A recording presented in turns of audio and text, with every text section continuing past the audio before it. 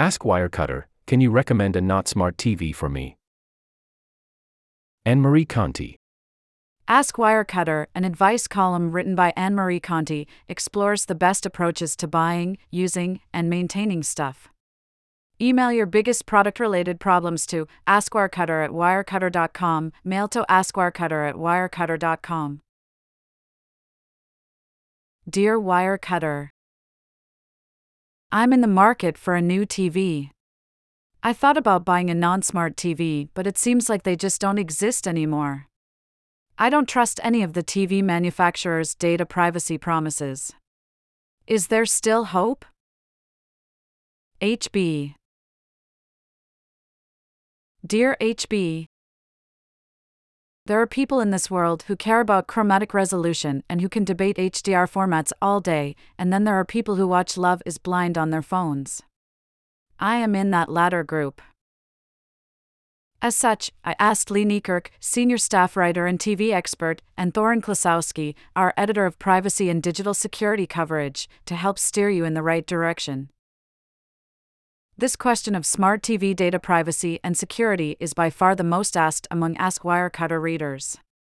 We suspect it stems from an FTC complaint and a class action lawsuit that Vizio settled for $2.2 million in 2017 and $17 million in 2019, respectively.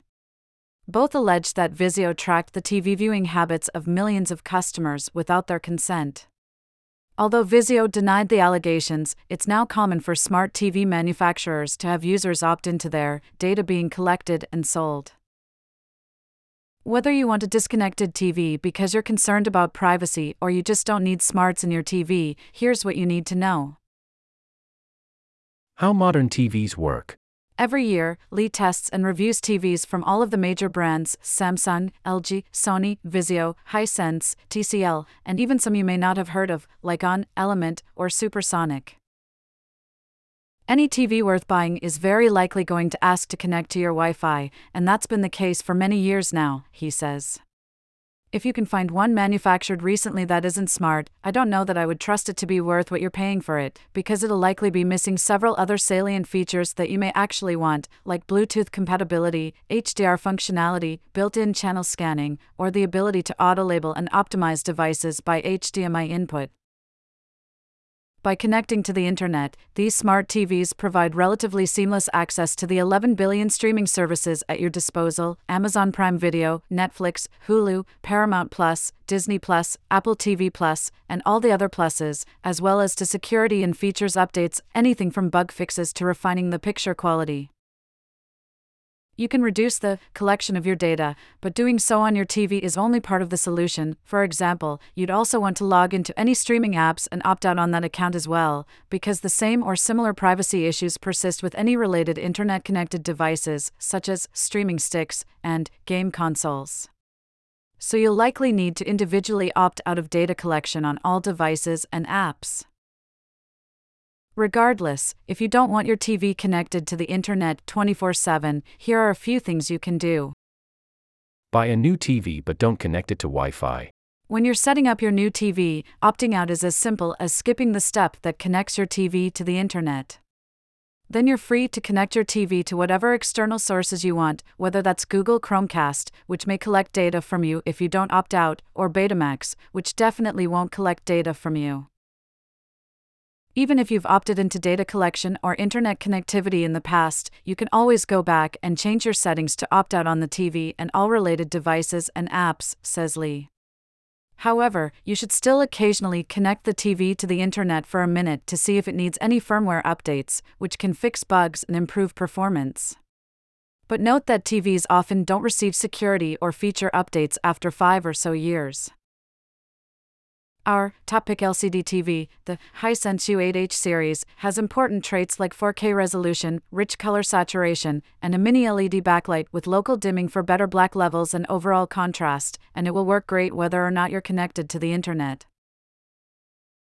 Hisense U8H series.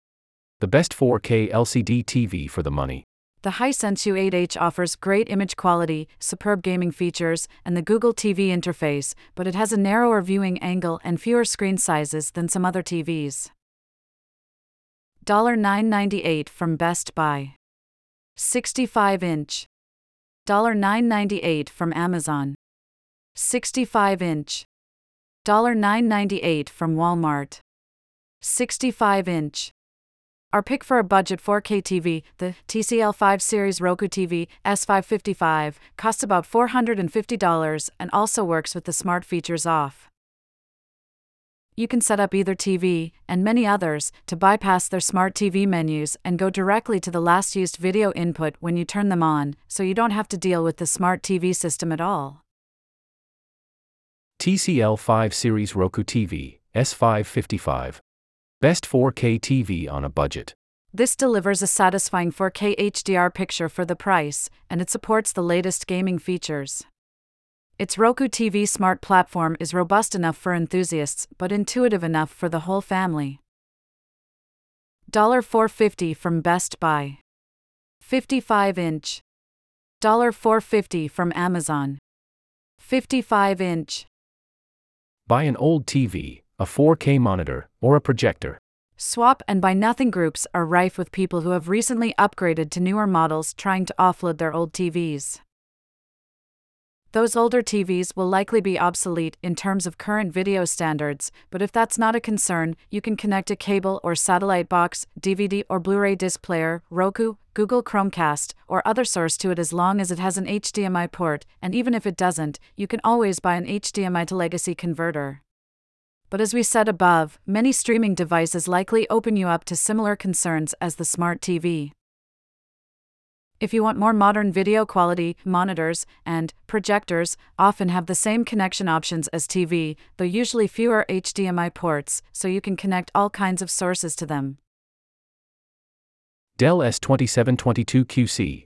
The best 4K monitor. Priced comparably with low-budget TVs, this monitor has a color-accurate 4K display, 2 HDMI ports, and a 1-year warranty. $399 from Dell. $399 from Amazon. I know all of this is complicated and can feel a little infuriating. If you're truly concerned, like flip phone and disposable camera instead of iPhone concerned, then being off the grid from an entertainment perspective may give you the peace of mind you need. Honestly, says Thorin, from a data privacy standpoint, an unconnected DVD player and a library card is a fantastic combo. This article was edited by Adrian Maxwell and Jason Chin.